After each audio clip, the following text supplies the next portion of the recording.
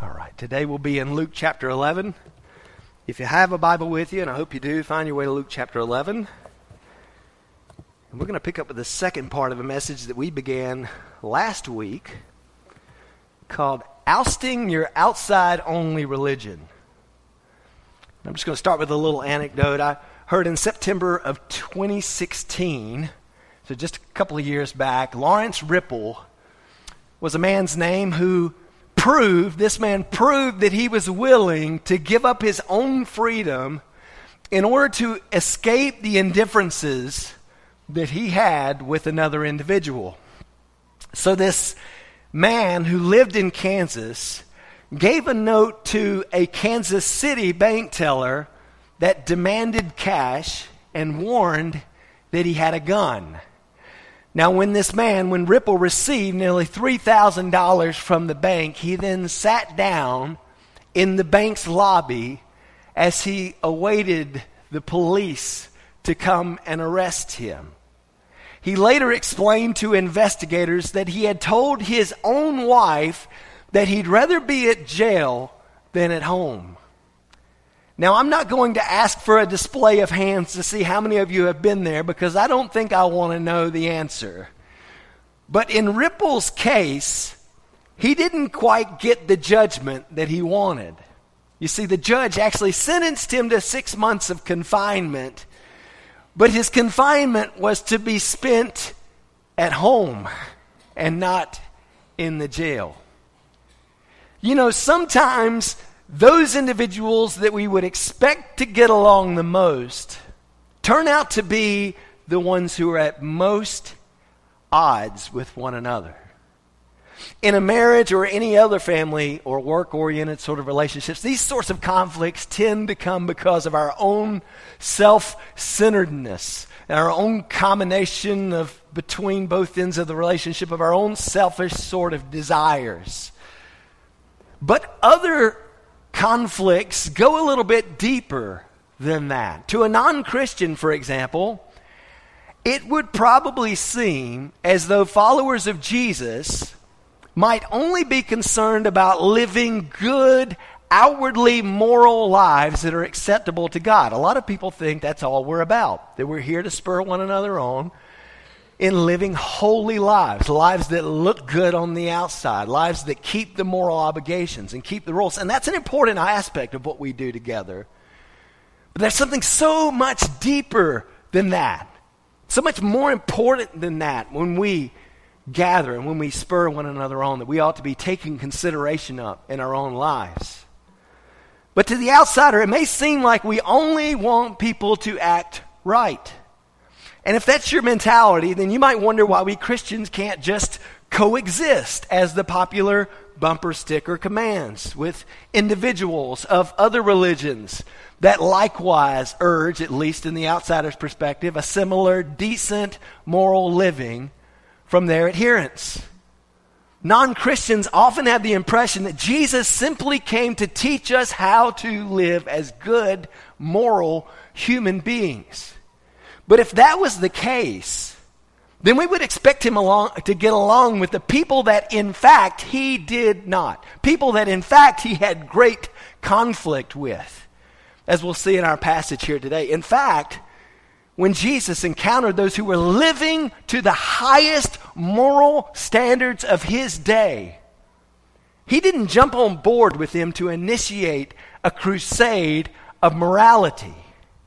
Instead, he called them out for being rotten on the inside, in spite of their outward appearances. And last Sunday, we began a look at the final 14 verses of Luke chapter 11. In part 1 of this message, I've titled, Ousting Your Outside-Only Religion. And there, the Dr. Luke picked us up off of the road between Galilee and Jerusalem as Jesus has now set his face to go in that direction. And he sets us down in the midst of this lunch gathering. And it's a lunch gathering where ultimately Luke doesn't list all the individuals who are there. Probably some of Jesus' disciples came along. There are two individuals who are really involved in the conversation that happens here, though. One of them is a Pharisee, and then the other is a lawyer. And we talked a bit about who these individuals were last week, but just a reminder, the Pharisees were the uber religious of their time. I mean, they were the ones who were fastidious, who were holding one another accountable, who were spurring one another on to keep every ceremonial obligation that was built upon the law. Now, many of these were the traditions of men that they themselves had established, but they were very fastidious to ensure that they were keeping every letter of that law. And in so doing, they became kind of the police force of everyone who was not living according to the law as they thought it ought to be lived out. And so they were constantly condemning others. They were constantly giving the impression to others that they were not good enough because they couldn't keep the letter of the law the same level as the Pharisees did. And they were quick to condemn.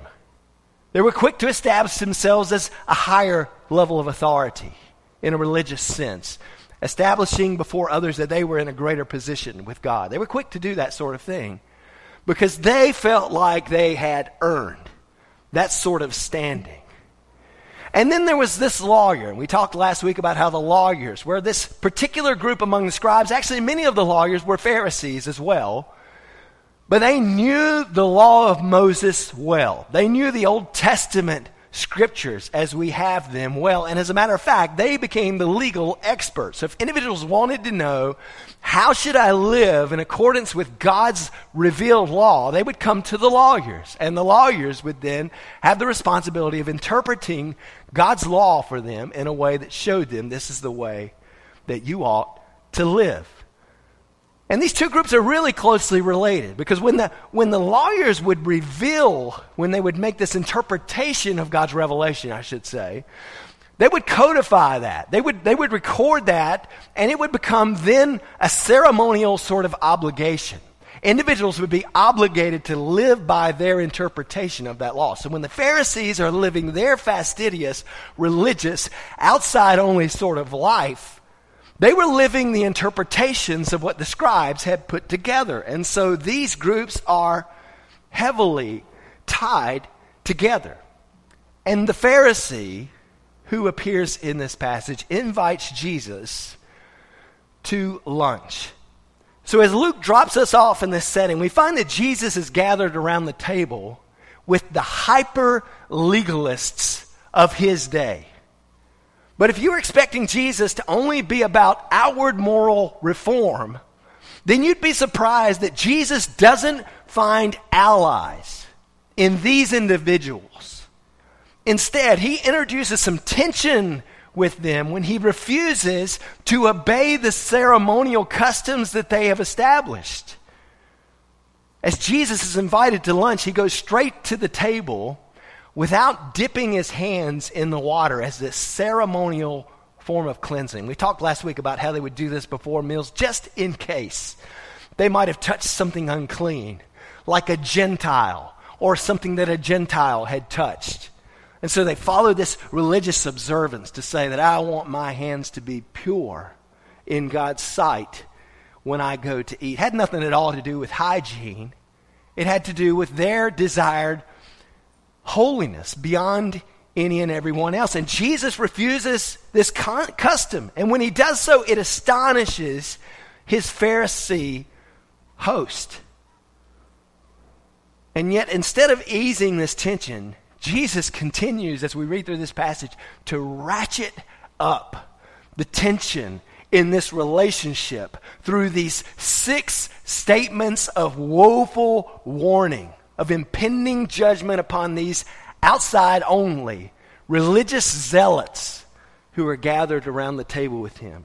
So look with me now, if you will, at Luke chapter 11. We'll start in verse 37. If you're able, I'd ask that you just stand, that we might honor the reading of God's word together.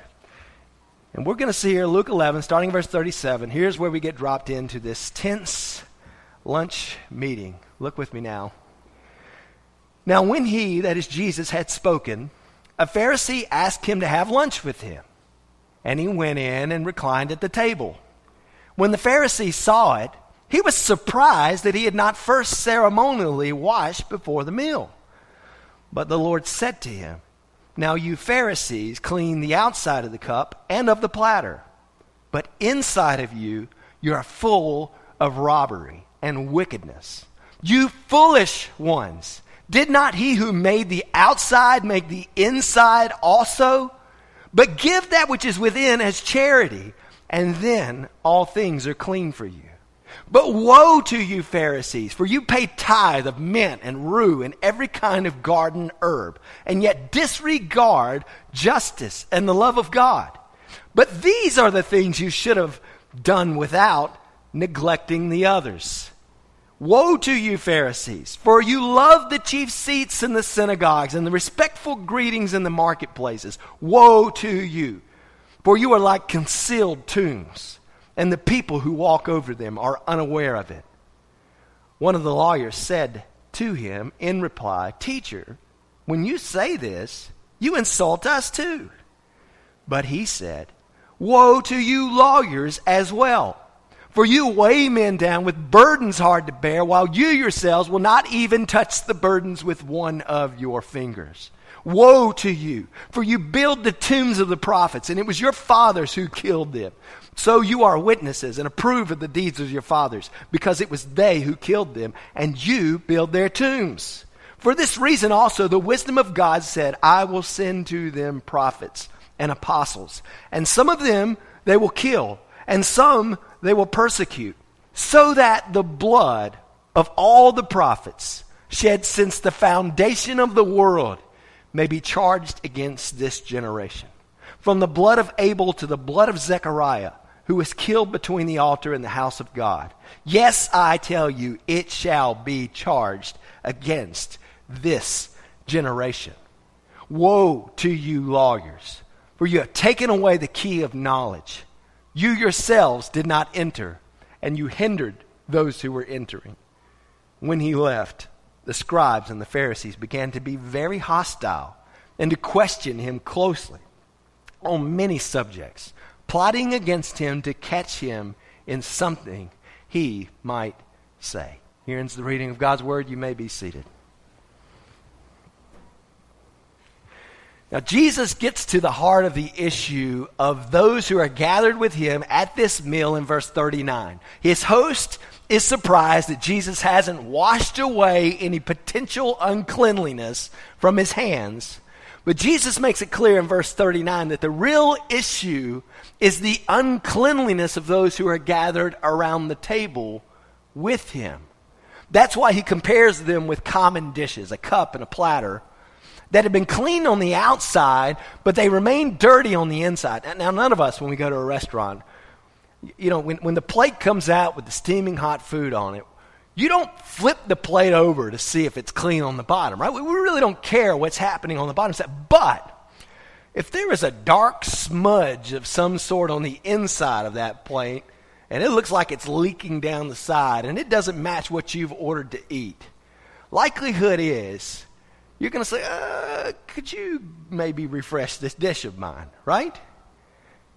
And that's what Jesus is conveying to these individuals through this very simple sort of analogy. They've cleaned the outside of the dish, but the inside remains dirty.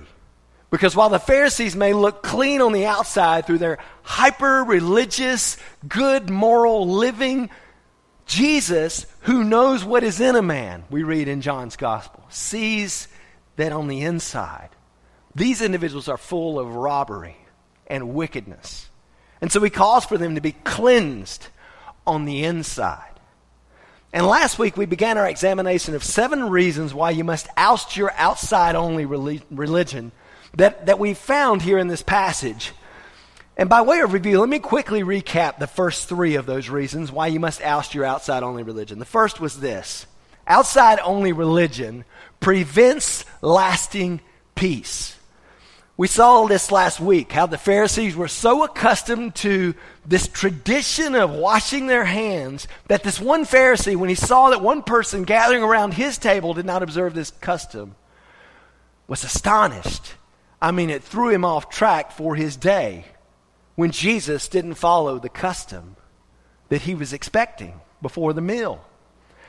And we saw that there's no peace in trying to do enough good works to be before God in a right state. Because we cannot earn that on our own. We cannot earn righteousness before Him. We cannot make ourselves clean enough that we would be acceptable before God. And we find that there's no peace in an effort that seeks to constantly try to live out a life that's going to earn righteousness before God, because you'll never get there. You'll never be clean enough. You'll constantly be wondering, will I ever be clean enough? And you should be wondering that, because none of us can wash away the stain of sin that is ours to own. But when you give your heart to the Lord, Jesus says in verse 41 that then all things become clean for you. And that enables you to live with a lasting peace. Secondly, we saw that you must oust your outside-only religion, because outside-only religion misses God's greater mandates. In verse 42, Jesus called out the Pharisees with the first of what would be 6 consecutive woes, these woeful statements, as he remarked how they were tedious in their tithing of garden herbs like mint and rue, but they were callous in their disregard for greater God-given mandates like exercising justice and showing the love of God to their neighbors. Jesus informed these Pharisees that they should have carried out the greater mandates without neglecting their tithing. They should have focused on the inside and not just on the outside. Then thirdly, we saw that you must oust your outside-only religion, because outside-only religion trades eternal peace for empty perks. That's why in verse 43, Jesus pronounced the second woe upon the Pharisees. And in that woe, he calls out their love for the chief seats in the marketplaces and respectful greetings. That is, they were caught up with the favor of men, both in the synagogues and the marketplaces. Wherever they went, these Pharisees wanted the outward appearance that earned them high esteem in the eyes of others. They were content with these empty perks of looking religious on the outside with the respect of other people. Well, that catches us up now to verse 44. Well, we'll see now the fourth reason why you must oust your outside-only religion, which is this. Outside-only religion defiles its disciples. Outside-only religion defiles its disciples. As Jesus gives these Pharisees the third statement of woe in verse 44, he compares them to concealed tombs that people walk over unaware. Now, for context, you should know that the Old Testament had some strict provisions when it came to touching dead bodies. All right? One who touched a dead body would be defiled, and that individual would then be ceremonially unclean. You see, God wanted his people to remember that death was a continued, ongoing consequence of living under the curse of sin, and that individuals needed something to redeem them from that curse. And it wasn't just touching a dead body that defiled an individual. As a matter of fact, we read in Numbers 19:16 this command: anyone who in the open field touches one who has been slain with a sword, or who has died naturally, or a human bone, or a grave, shall be unclean for 7 days. And then there was this 7-day sort of cleansing process that an individual had to go through in order to be clean, ceremonially clean, once again, after he had touched these things. So simply walking over a grave would be enough for someone to be ceremonially unclean, which in the life of the Jew meant that that individual could not go to the temple and gather among the assembly and worship the Lord. If you were ceremonially unclean, you were kept away from these things. You were cut off from worship with the people of God. So when the time of Passover came then, many individuals would come into Jerusalem. You can imagine at the Passover, people are coming from all around Israel to this holy city of Jerusalem to celebrate the Passover. And as they're coming, many of those individuals have never lived in Jerusalem themselves, so they don't know where the graves are in Jerusalem. Well, obviously the Passover is a time of great worship. If I'm coming into town for the Passover, I don't want to step on a grave and make myself ceremonially unclean for 7 days where I can't participate in the Passover. So what the Jews would do they would whitewash the ground where these graves were. They would put something over those graves so that individuals would have a demarcation of this is a place where I should not walk. So I don't unintentionally walk over a grave and make myself unclean and unable to worship in the Passover inadvertently. But when Jesus describes the condition of the Pharisees here in Luke chapter 11, he says they're like concealed tombs. He's essentially saying they're like unmarked graves. They're like these graves that defile individuals when they touch them. And Jesus says that those poor people aren't even aware of what's happening to them when they encounter these individuals who are carrying out this outside-only sort of religion. And that's what outside-only religion does. It puts on a good facade that makes it look like everything is good on the inside. Outside-only religion is kind of like the communication you do with your friends on Facebook, right? I mean, most of us aren't telling about the struggles and the trials of our wretched, sinful state on Facebook. Go try it. See how many likes you get, all right? Probably not going to be many, right? But we tend to put on this good facade like life is great and we've got it all together and my clan's better than your clan, perhaps. But that's what outside-only religion does. It says, look at these rules I'm keeping. Come near and experience a righteousness like mine. Come near and follow my example. Come near and keep my rules. But in the end, outside-only religion defiles its disciples. Because while an outside-only religion may look good on the outside, it's full of death on the inside.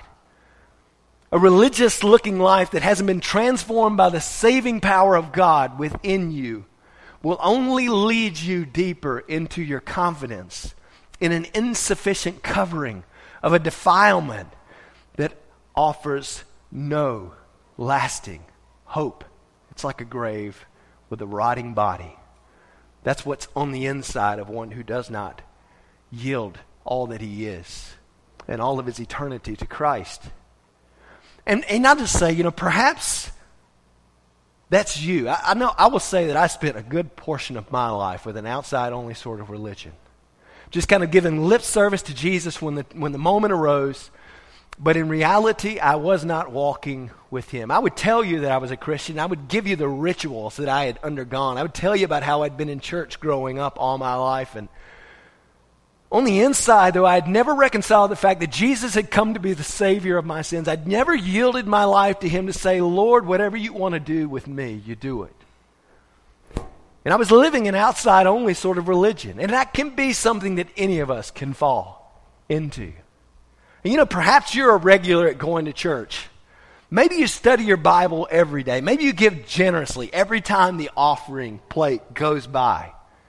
But if your heart is full of pride for yourself and you're full of contempt for your fellow man, you're merely observing the outward conventions of religion. And you're missing the realities of the death within that needs to be made alive through Christ. And an outside-only religion contaminates unsuspecting people. It turns off unbelievers and keeps them from the truth of the gospel. Because individuals either see that an outside-only religion is hypocrisy, and when they see that, they run away, or they adopt the hypocrisy and they march alongside one another into a self-satisfied hell. And let me say that Jesus' woe here speaks to all of us. If you say that you are a Christian, you must know that we all touch other people's lives for better or for worse. Whether it's at home or at school or in the workplace, we all interact with others in ways that either disciple them to follow Jesus with their hearts committed to him, or disciple them to follow something that is a cheap substitute. And the question we need to each ask ourselves is, am I being salt and light to those that I encounter each day? Or have I lost my saltiness and has my light grown dim? Am I living for God out of a heart that loves him and wants to follow his leading? Or am I merely going through the motions of an outside-only religion and keeping up the ceremonies? do those who interact with me brush up against a concealed tomb, a hidden grave? And I'll tell you, one sure mark of the Holy Spirit's work in our hearts is that we come to see ourselves as terrible sinners in the sight of God. We see that we deserve His judgment because of our pride and our selfishness and our rebellion. So instead of comparing ourselves with others and concluding, hey, I'm basically good because I'm better than that guy or that girl, instead of doing that, we compare ourselves with God and we conclude that no good thing dwells within us. And any hope of being good must come from the one who is greater than us, which I'm glad to report He richly offers to us. You see, outside-only religion defiles its disciples. That's the fourth reason you must oust your outside-only religion. Here's the fifth. Outside-only religion is content to condemn. And I must admit that verse 45 is a little bit humorous to me. Maybe you'll see the humor in it as well. Because in that verse, this lawyer who has not spoken to this point in the conversation that Luke records gets his feathers a little bit ruffled. So he says to Jesus in reply, "Teacher, when you say this, you insult us too." It's as if this guy expects that Jesus is going to change what he's saying so that he won't hurt his feelings. And I remind you that it was the lawyers who were interpreting the law that these outside-only religious Pharisees were striving to live out. So, of course, when Jesus condemned the deeds of the one, He was likewise going after the interpretations and the lifestyle of the other. And you know, there are times when it is right and when it is necessary to give an apology because you've hurt someone else's feelings. But there's also a time when you should not need to give an apology. And that's when you're standing upon the Word of God. As Jesus models for us here, He doesn't back down and say, "Oh, I'm sorry, I hurt your feelings. Let me change my message. Let me soften the blow. Let me give you a warm, fuzzy message that makes you feel good about yourself and makes you think you're healthy, wealthy, and wise here and now." No, Jesus doesn't do that. Jesus goes after the jugular. Just in case this lawyer still has some sort of notion that Jesus didn't intend to offend him, Jesus now aims His words of woe directly at the lawyer instead. And friends, hear me on this.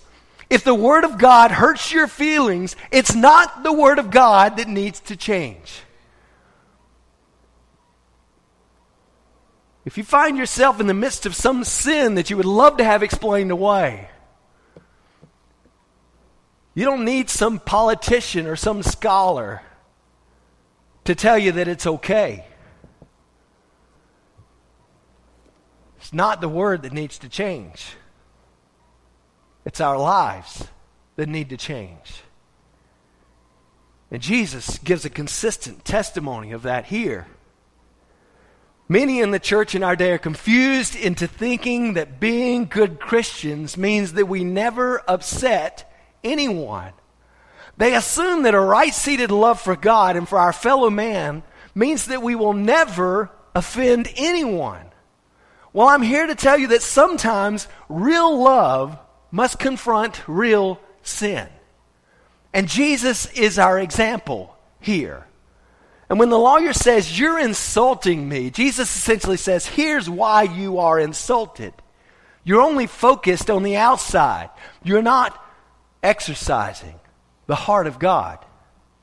And specifically for the lawyers, they were missing the heart of God because of the burdens that they were placing on their fellow men. That's the essence of the fourth woe that Jesus issues here in verse 46, as He pronounces, "Woe to you, lawyers, as well, for you weigh men down with burdens hard to bear, while you yourselves will not even touch the burdens with one of your fingers." Now, I've mentioned to you that these lawyers had the task of interpreting God's word for the nation of Israel. When the lawyers had interpreted the law, those interpretations were then placed in these extra biblical books. They were held many times in higher esteem than the Word of God that they had originated from. And you simply got to hear an example of how these particular laws were fleshed out in order to understand the sort of heavy burdens that men were carrying around in this day. Let me give you just an example. God's word called for his people to rest on the seventh day, just as God did in creation. And the Sabbath day was established to direct man's thoughts toward God, as that man kept the day holy every week. But here's how the command of God was interpreted by these lawyers. On the Sabbath, they taught that an individual was not allowed to carry a burden in his right hand or in his left hand, in his bosom or on his shoulder, okay? But he could carry it on the back of his hand or with his foot or with his mouth or with his elbow or in his ear or in his hair or in his wallet or between his wallet and his shirt or in the hem of his shirt or in the shoe in his sandal. Now that's only one component of an interpretation of the law regarding how one could carry a burden. Multiply that by all of the regulations of the Old Testament law, and you'll understand how ordinary people were totally frightened and confused about what they could do and what they could not do when it came to the law of God. And on top of that, there were many loopholes that the lawyer knew how to capitalize on so that he could pretty much do whatever he wanted to do. We know of some lawyers like that, do we not? For example, on the Sabbath, the lawyers determined that a man could only travel 1,000 miles from his home. Oh, no, not 1,000 miles. That would be a long travel. 1,000 yards from his home. He could only travel 1,000 yards from his home. But if a rope was tied across the end of the street from his house, then the end of the street became part of his residence, and he could go 1,000 yards beyond that.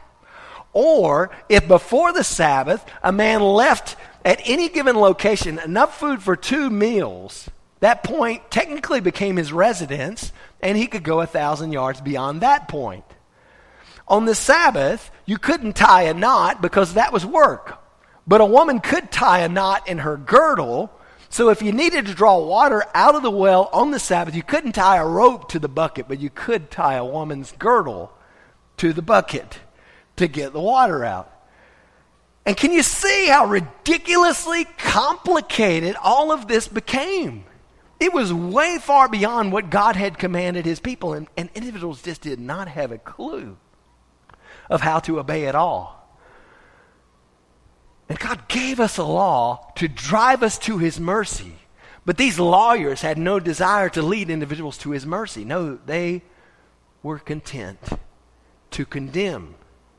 That's why Jesus says to them in verse 46, you weigh men down with burdens that are hard to bear, while you yourselves will not even touch the burdens with one of your fingers. My friends, they must have enjoyed watching other men squirm at trying to keep the regulations that they themselves were working the loopholes to find a way around. They were unwilling to lift the burdens. They were unwilling to lift one finger to lighten the load.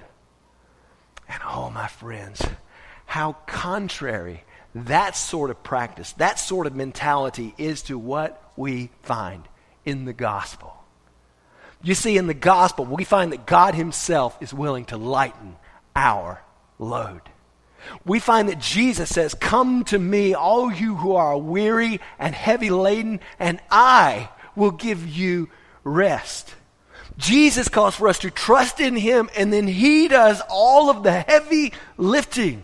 He lived the righteous life that we could not live. He bore the burdens that would otherwise crush us. He didn't just lift a finger. He allowed his whole body to be lifted up on the cross of Calvary, bearing the wrath of God in our place.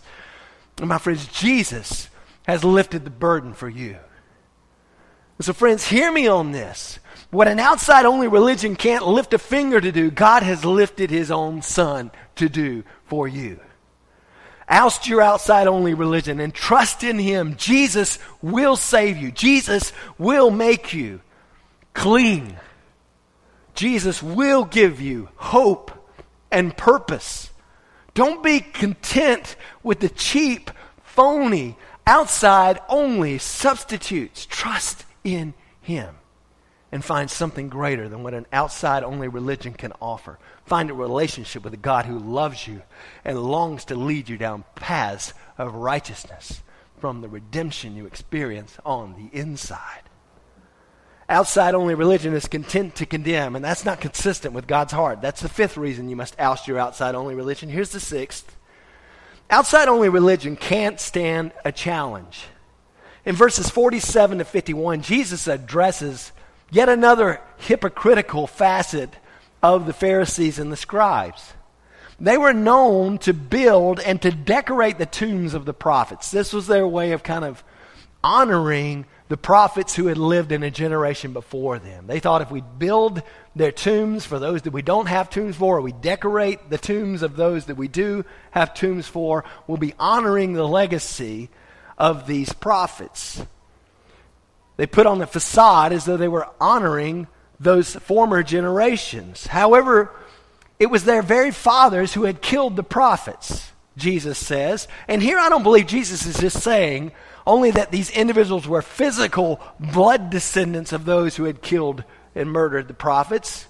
They were spiritual descendants of those individuals as well. Like their fathers, they didn't want anyone from God calling out their sinful hearts. They didn't want anyone telling them that they needed to turn away from their inside-only sort of evils. And so Jesus, speaking as the very manifestation of God's wisdom in verses 49 to 51, reveals God's plan for these prophets. And it's a devastating plan, my friends. He declares that God intends to send them prophets and apostles, but God knows what they will do with those prophets and apostles. They'll do the same thing that their physical and their spiritual fathers have done with those prophets who lived in their day. They will kill some of them, and they will persecute others.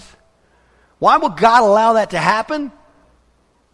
So that they would have no excuse on the day of judgment that was to come. In fact, Jesus says God is doing this in verse 50. He says, so that the blood of all the prophets shed since the foundation of the world may be charged against this generation. And Jesus even mentions the A to Z, so to speak, of murdered, martyred prophets. That's bookended by Abel. If you remember, Abel, very early in God's creation, was killed by his brother Cain out of a jealousy that he had brought a more acceptable sacrifice. And then Zechariah is on the other end of the bookend, who was the final Old Testament prophet to be martyred. Jesus says that the blood of all of those prophets along all of that span will be upon this generation that he is speaking to. In addition to the blood of the apostles and the prophets who were yet to come. And this generation of outside-only religious zealots, after Jesus ascended to heaven, continued to persecute God's messengers. They continued to put them to death and to drive them into exile, from James and Stephen, as we see in the book of Acts, to pretty much every other apostle that lived, and many other servants of God who have lived since that time. And I'll say that I believe that the judgment that Jesus speaks of here in these verses has a double sense to it. How so? Well, in AD 70, while many in that generation that Jesus was speaking to here at this moment were still alive, the Roman army brought about a swift destruction of Galilee and then Jerusalem shortly thereafter. Rome surrounded that holy city during the Passover, and the following invasion against the Jews left what historians of that day described as the stench of hundreds of thousands of dead bodies that tainted other cities even miles away. And that judgment was great. Why would God do that? Why would God hold this generation accountable for the blood of all of those prophets who had lived before them, shed since the foundation of the world? Well, here's the reason. Because all of those prophets pointed to this one prophet who stood before them. Jesus was the very promise that every prophet had promised. He was and is and will be the fulfillment of all of God's promises. And yet, like their fathers before them, they rejected Jesus. They rejected God's final answer to their greatest problem. They had greater revelation from God than any of their forefathers had experienced, and yet it was not enough for them. In fact, after this encounter, we find in verses 53 and 54 that when Jesus left there, the scribes and the Pharisees began to be very hostile and to question him closely on many subjects and to plot against him, to catch him in something that he might say. They grow in their thirst for the greatest prophet who ever lived and his blood. So God held them accountable with a great destruction. You see, the only prophets that these individuals admired were those who were too dead to confront their own sin, either because they were physically dead or because they had explained away the sin in their lives through loopholes. And friends, I just want to tell you, if you want to find someone who will give you a loophole for the sin in your life, there are abundant false prophets for you in our day. I mean, if you want a message that makes you feel like you're happy-go-lucky headed on a cushioned road to heaven, you can find it. But that's not what's best for any of us.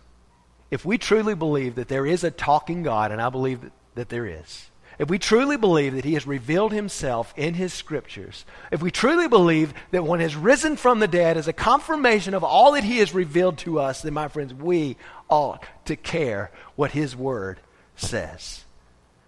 And we ought not be looking for the prophets who are going to explain away the loopholes of our wickedness. But let us not forget that the danger that this generation that Jesus spoke to here is a danger to us as well.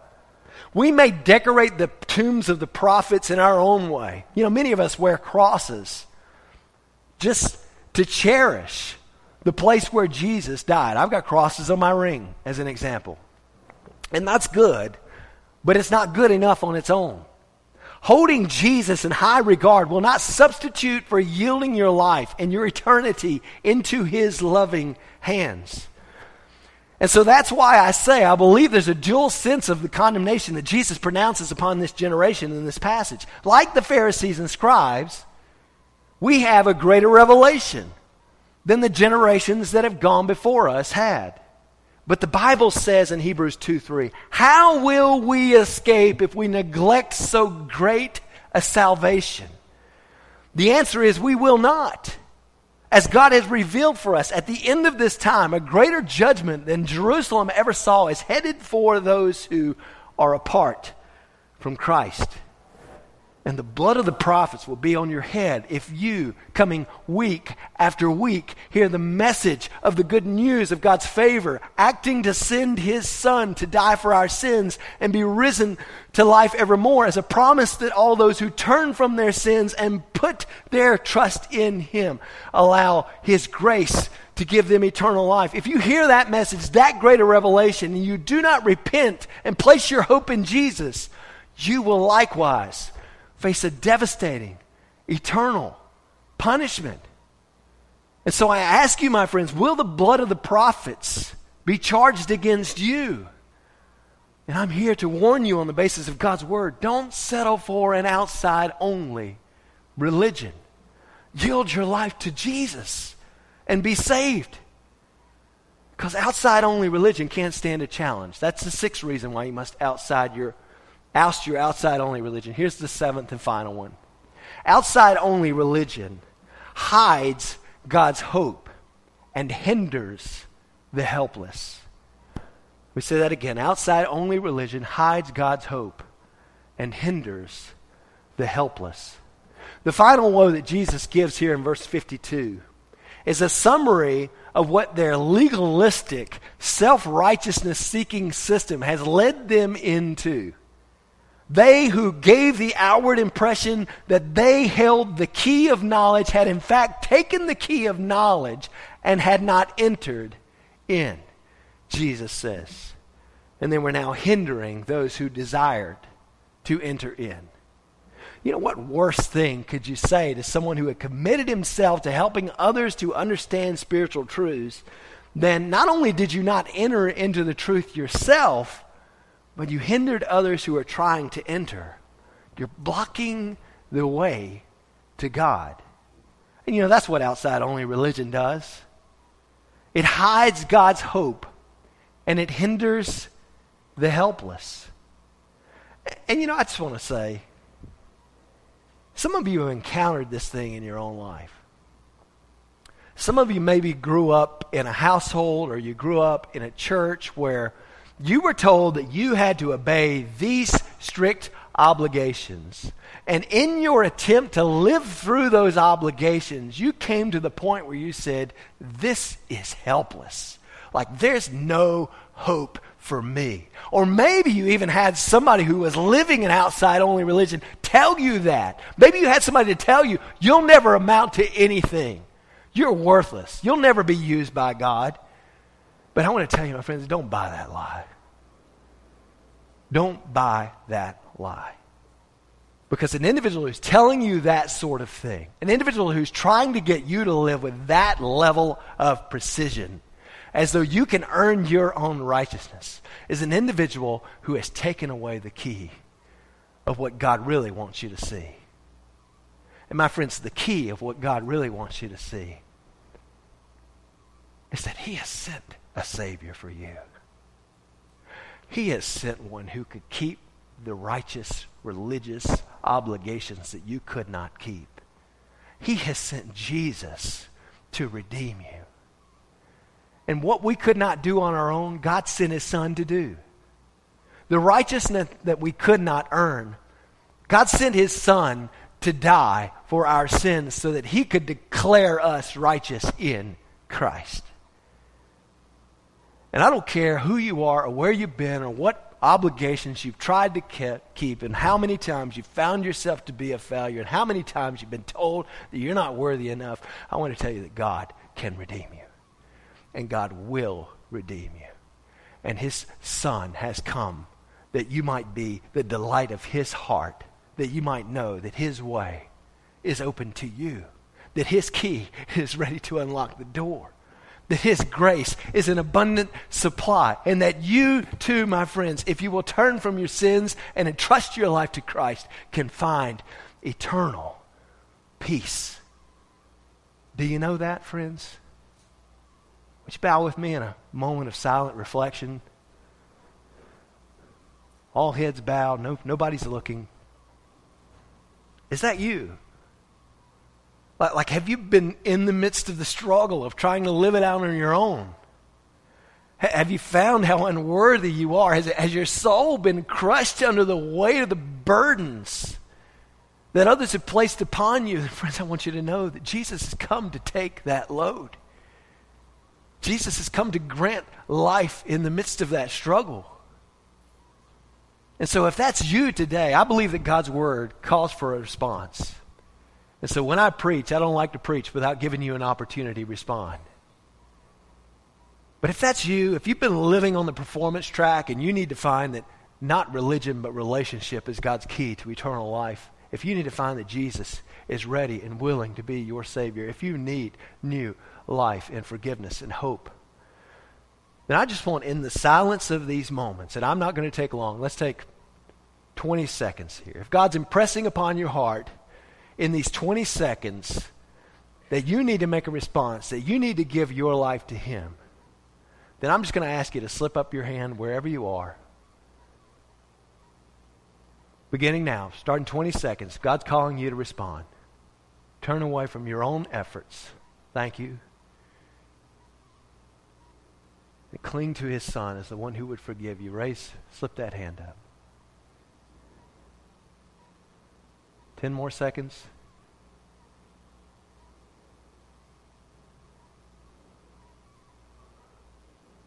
Thank you. All right. I want you to know, those of you that did take the opportunity to raise your hand there, if you'll just catch me after the service or just take a minute to write something down. Maybe you're not the kind of person who likes a lot of social interaction with the crowd around. Just write down your information on a card and swing it by to me or slide it under my office door, and I'll be happy to reach out in the coming week. But God grants to us life. He grants to us peace. And these things are freely available to all thanks to what Jesus has done. So let's be sure to deal with that. And all you've really got to do is say, Jesus, I'm calling out to you to be my Savior. I'm going to turn my life to you. I'm going to entrust all that I am and all that I have for all of my future to you. And I want to tell you, no matter who you are, whether you raised your hand or not, that's God's promise to you, that Jesus has paid it all. We yield ourselves to him, and he takes all the burden for us.